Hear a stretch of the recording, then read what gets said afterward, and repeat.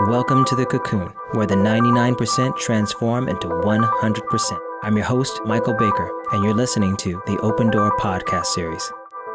Please welcome my guest from Portland, Oregon, LaRhonda Steele. Hi, LaRhonda. Hi, Michael. It's so good to see you. We finally get to, I've been talking about this for, I don't know how long. As long as I've worked with you with the Cubs, about maybe 3-4 years. I've been talking about this project, these projects, I should say, and I'm glad to have you in here today to talk to you. I was excited about them 4 years ago and seeing it come to pass, and I'm happy to be a part of it. Oh, thank you so much. I'm so happy that you are. Okay, so let's get down to business, girl. All right. What you been up to? What's happening in your life? Lord. Because there's been a lot that's been going on in the past 2 or 3 years. A lot going on. And you know, I've come to terms that I like it that way. Interesting. I have a life that is that's really full and it's quite musical. I direct a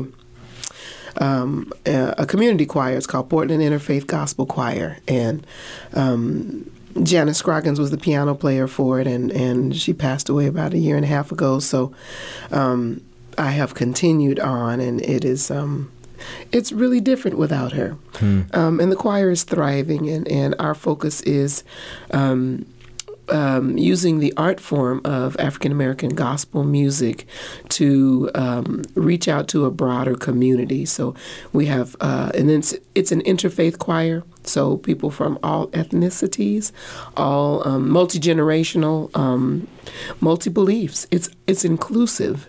And so we have Jewish folks, we have Baptists and Catholics and agnostics even, and we all come together and in one unified voice sing this music. It's quite a fascinating experiment, I guess I'll say. Wow. And it's been really, I have grown being a part of it and watching it. So doing that as well as... Let me talk about that for a second, because that fascinates me. It fascinates me. That's my thing is when you hear people talking about all sorts of faiths working together. How does that work? I mean, what are you doing? So I'm assuming some people would go, well, that just couldn't work, because they think that, well, they're all serving different gods, and and this is maybe that one world religion thing. Right. But how does that work? Tell me how, from your perspective, what is this about, and how does that work when you have different ideas about God? Well, the way that it works for me is, and I come from a very religious background. What religion? My family's tradition of worship is with the Church of Christ, and that is even a more that particular philosophy, if you want to call it, or branch of Christianity, really believes that if you don't belong to a building called the Church of Christ, then you are not getting into heaven. So anyway, I come from that type of background all the way to where I am present day with my own spiritual path, is knowing that there are many paths to God.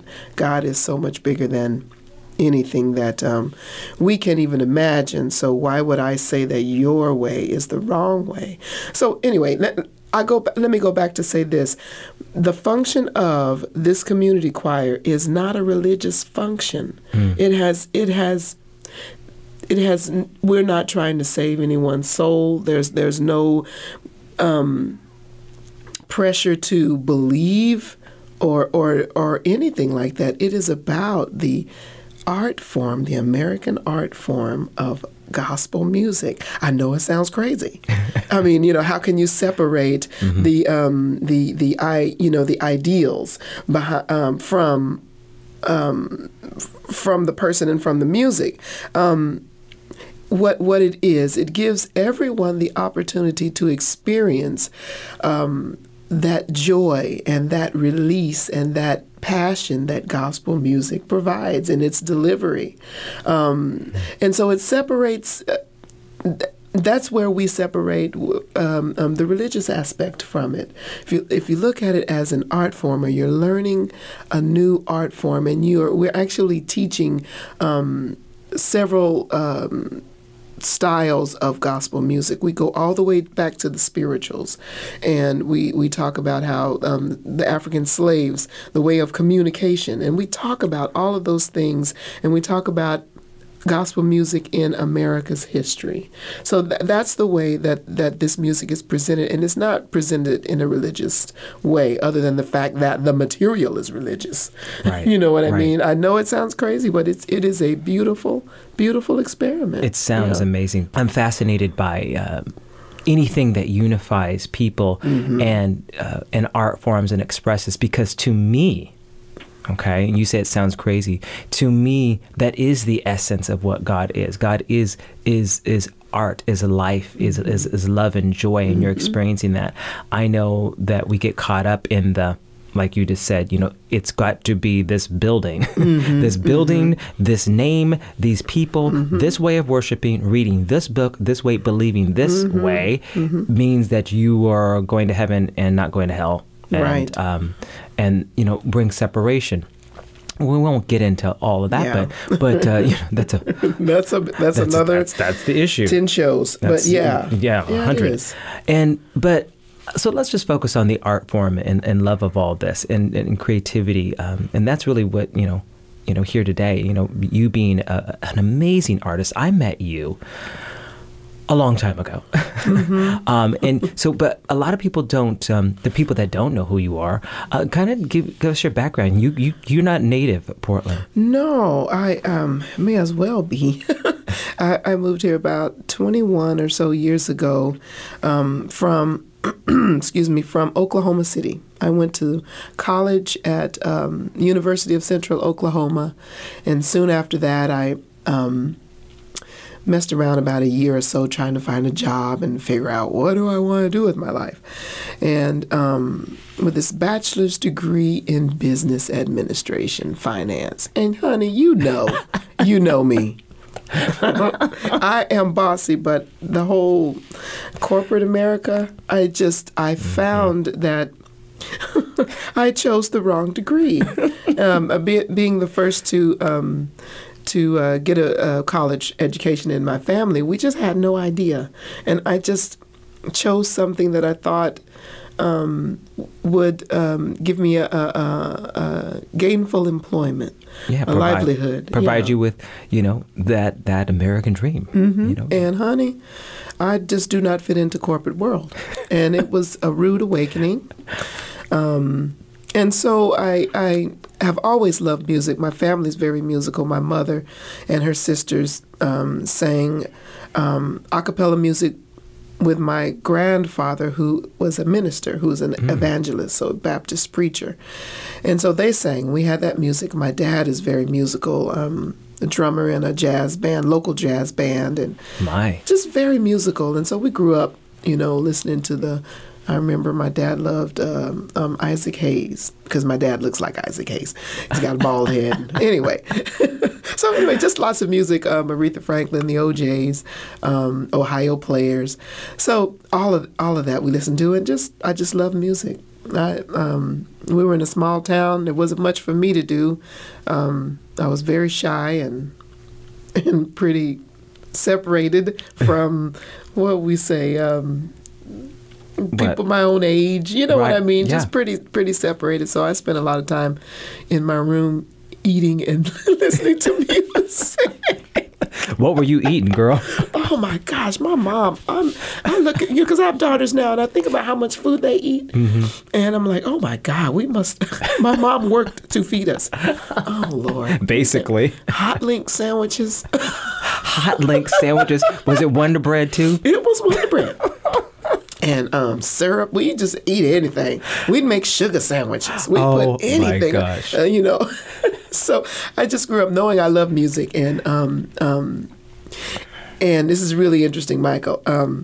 I found out that I could sing when I was about 13 years old. I was at Tabitha Baptist Church in, I was at, let me think of what the name of the church is. Oh, Pleasant Ridge Baptist Church in Jones, Oklahoma. Oh, my God. With Pastor Reverend Willie Boone Jr. Oh, yeah. There it is. There he is. Come on.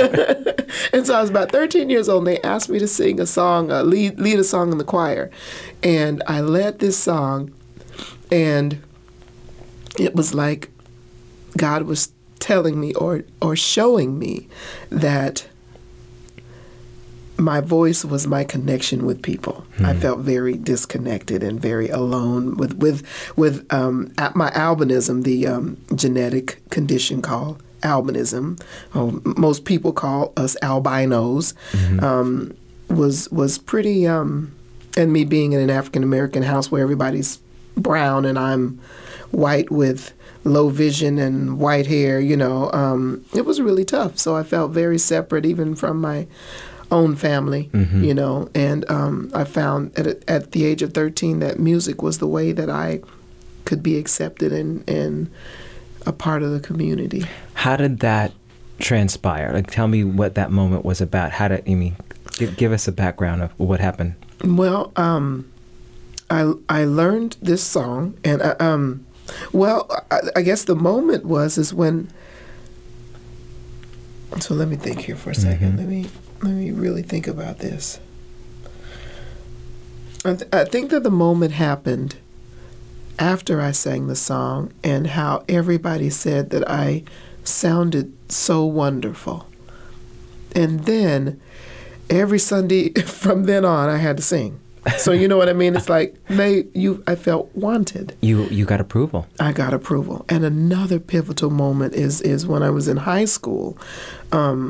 Oh man, school was just tough for me. I was just very different. There were no other albinos, people with albinism in the school. I didn't know where I fit in. Were they predominantly African American people, or was there white people? Or I went to school Caucasians? Mixed. In even in the small town of Spencer, Oklahoma, there were a lot of African Americans as well as whites. So we had, I don't remember it being predominantly one thing or the other. I just remember knowing that there were, it was just mixed. And so I was in high school at Classen High School, or it was Northeast High School. I went to 2 high schools. They closed one down. Anyway, I was bussed out. Really? I was bussed. Really? Yes, I was, out of Spencer, Oklahoma. I was bussed into Oklahoma City.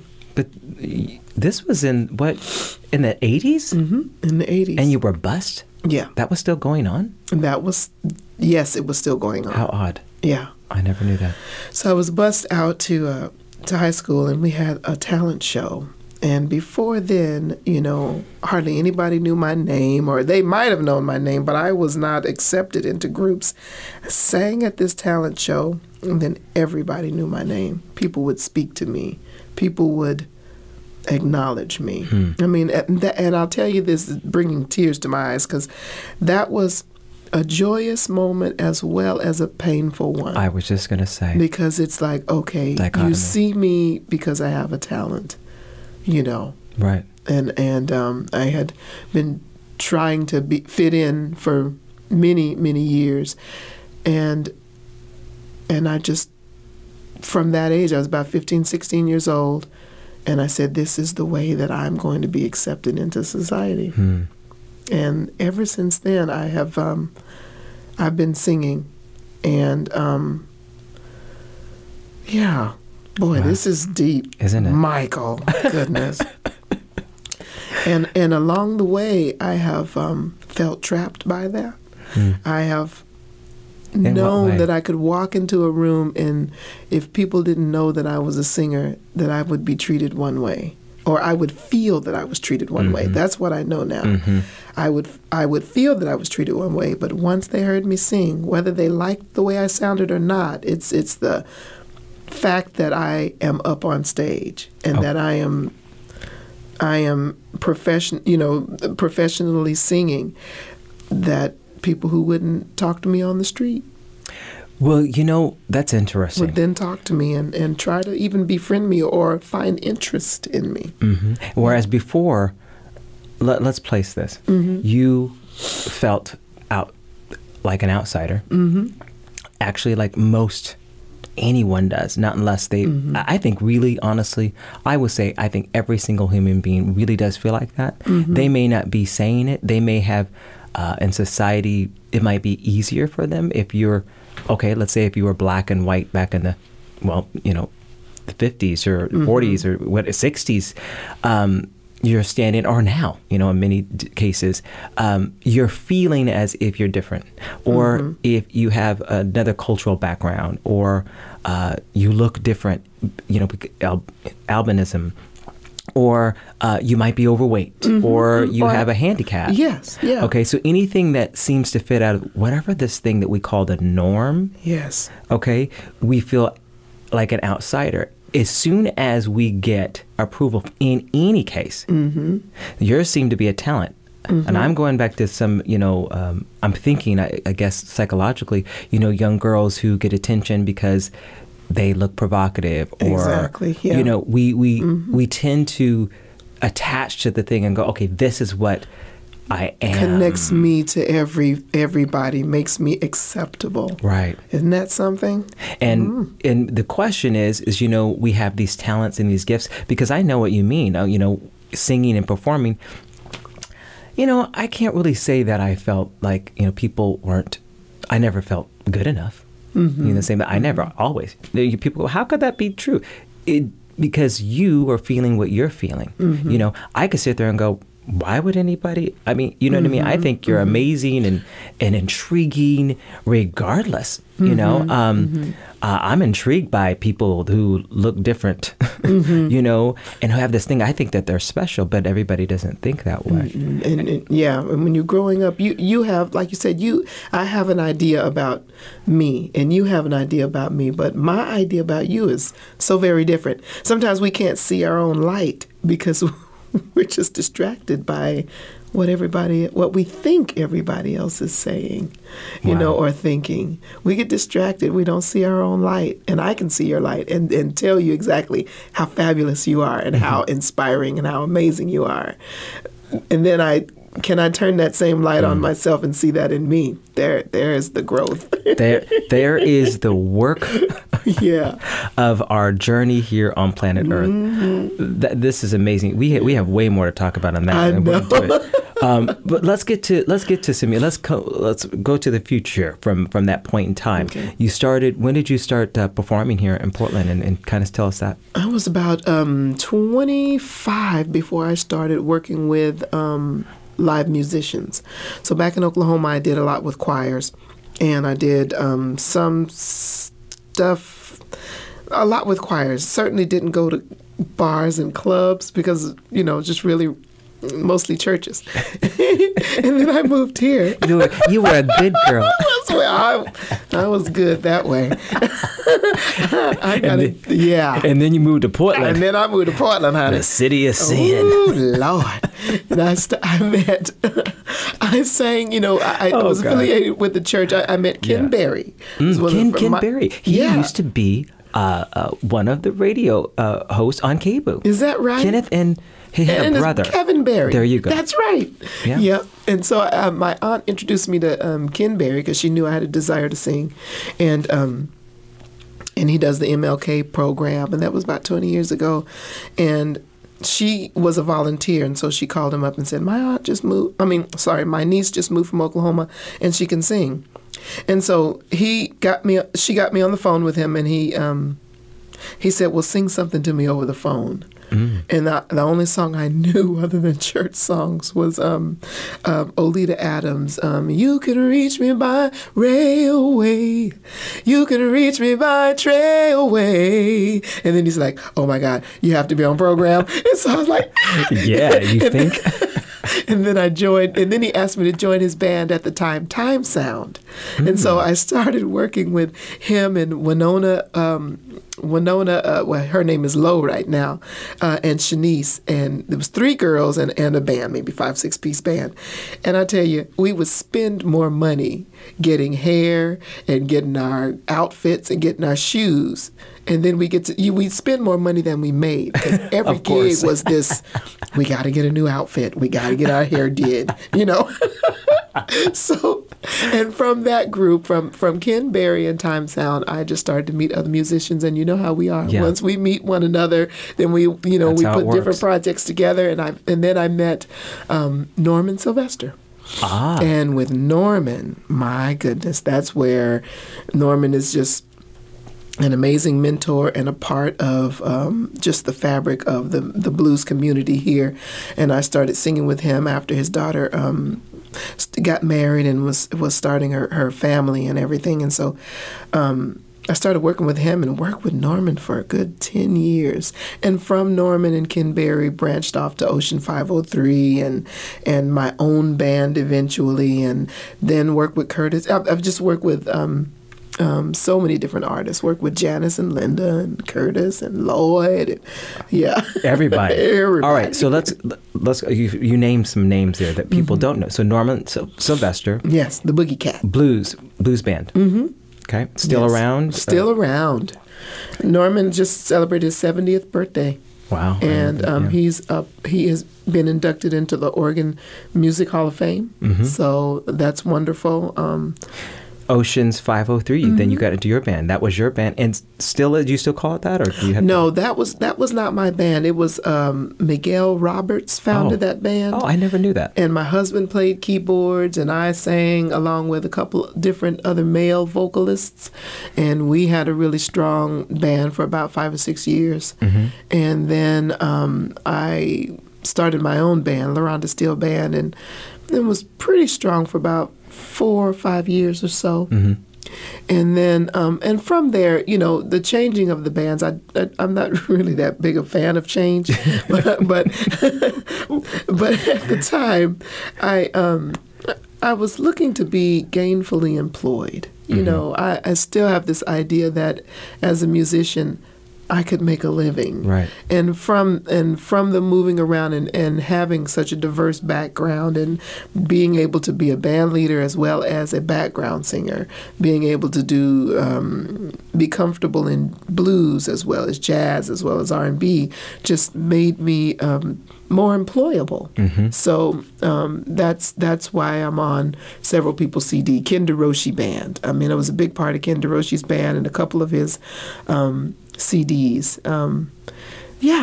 Just making music, singing, and shaking my tambourine. My means of supporting I have babies. I had 2 daughters, Lauren and Sarah Steele.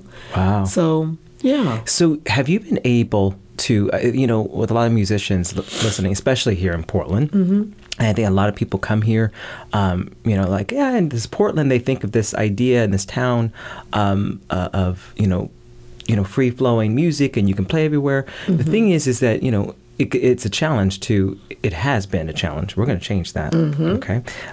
To support yourself with your art. With mm-hmm. When I say your art, your being, who you are, your creativity, mm-hmm. And your expression, your work. And are you saying that when you came, you've been able to actually support yourself somewhat on that? And when I use the word support, I use that lightly. I was going to say that's relative to what... Right, I use that lightly. You could support yourself on a $6,000 a year, income, or a $100,000 a year income. Right. What I can say is that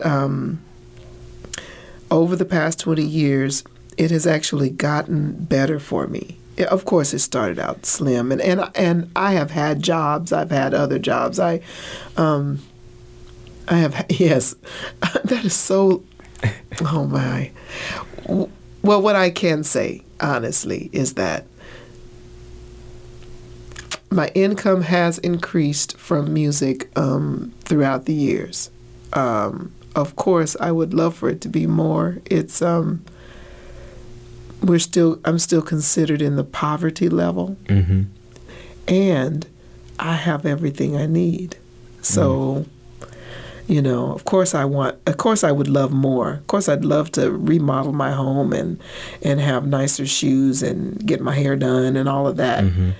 And I've got so many clothes in the basement that I can take 10 bags of clothes right now away. I can take five bags of shoes away. We have enough food in our house. The bills are paid. So there's just this. Yeah, I'd love to take a vacation. Right. I can't say that I can't say that I have a huge savings account, but at this moment in this time, I have everything I need. Wow. Well, let me share something on that. First of all, I know where you can take those clothes. Well, tell me. So here, thing called Buffalo Exchange. Have you heard of Buffalo Exchange? Oh, yeah, my daughter has done it, yeah. Let me tell you, in this process, I've gone through it. You've seen me somewhat, but 2008, I didn't have anything. I was like, I had to leave the apartment I was living in, and I was like, how am I wasn't having any money from this quote unquote little settlement that I got from my old life, and it hadn't come in, and I didn't have anything, and but I went to these different places, and I'm telling you, it saved my butt. $20, $30, $40, $50. Being able to do things, just being able to have that to, go buy what I needed, which was some toilet paper or something else. Toothpaste, you know what I mean? Yeah. Those things, and it felt so good. But being able to do that exchange, and so this whole notion of, do we have what we need? Sure, we want things, and and I think that we. Not just should, that's what life is to allow yourself to experience what it is you want to. I love this word, abundance, the ability to do what you need to do when you need to do it. Now I'm still looking for that. Still open to abundance. Yeah. Yeah. Of course, I've got a daughter in college. She got scholarships because she's so smart and talented, and this is going to make me cry. And I think about how she's there at this private college, and she did it because she's so smart, and she applied for these scholarships, and she's got like about a $2,000 balance, and she is afraid to ask us for that amount because she's seen me and her dad choose to be musicians and choose to be artists. And she's seen that we have done without a lot of vacations, a lot of frilly things, a lot of, and so I am open to abundance. I am open to, Michael, and I'll say this for you too. Yeah.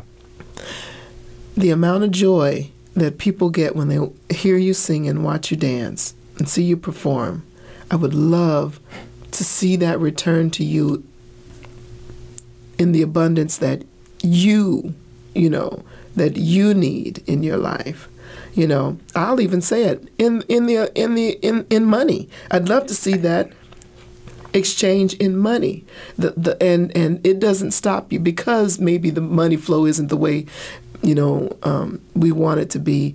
That doesn't mean that we can stop being who we are, and that we should stop being who we are. We have to press on and just know that our needs are taken care of. And I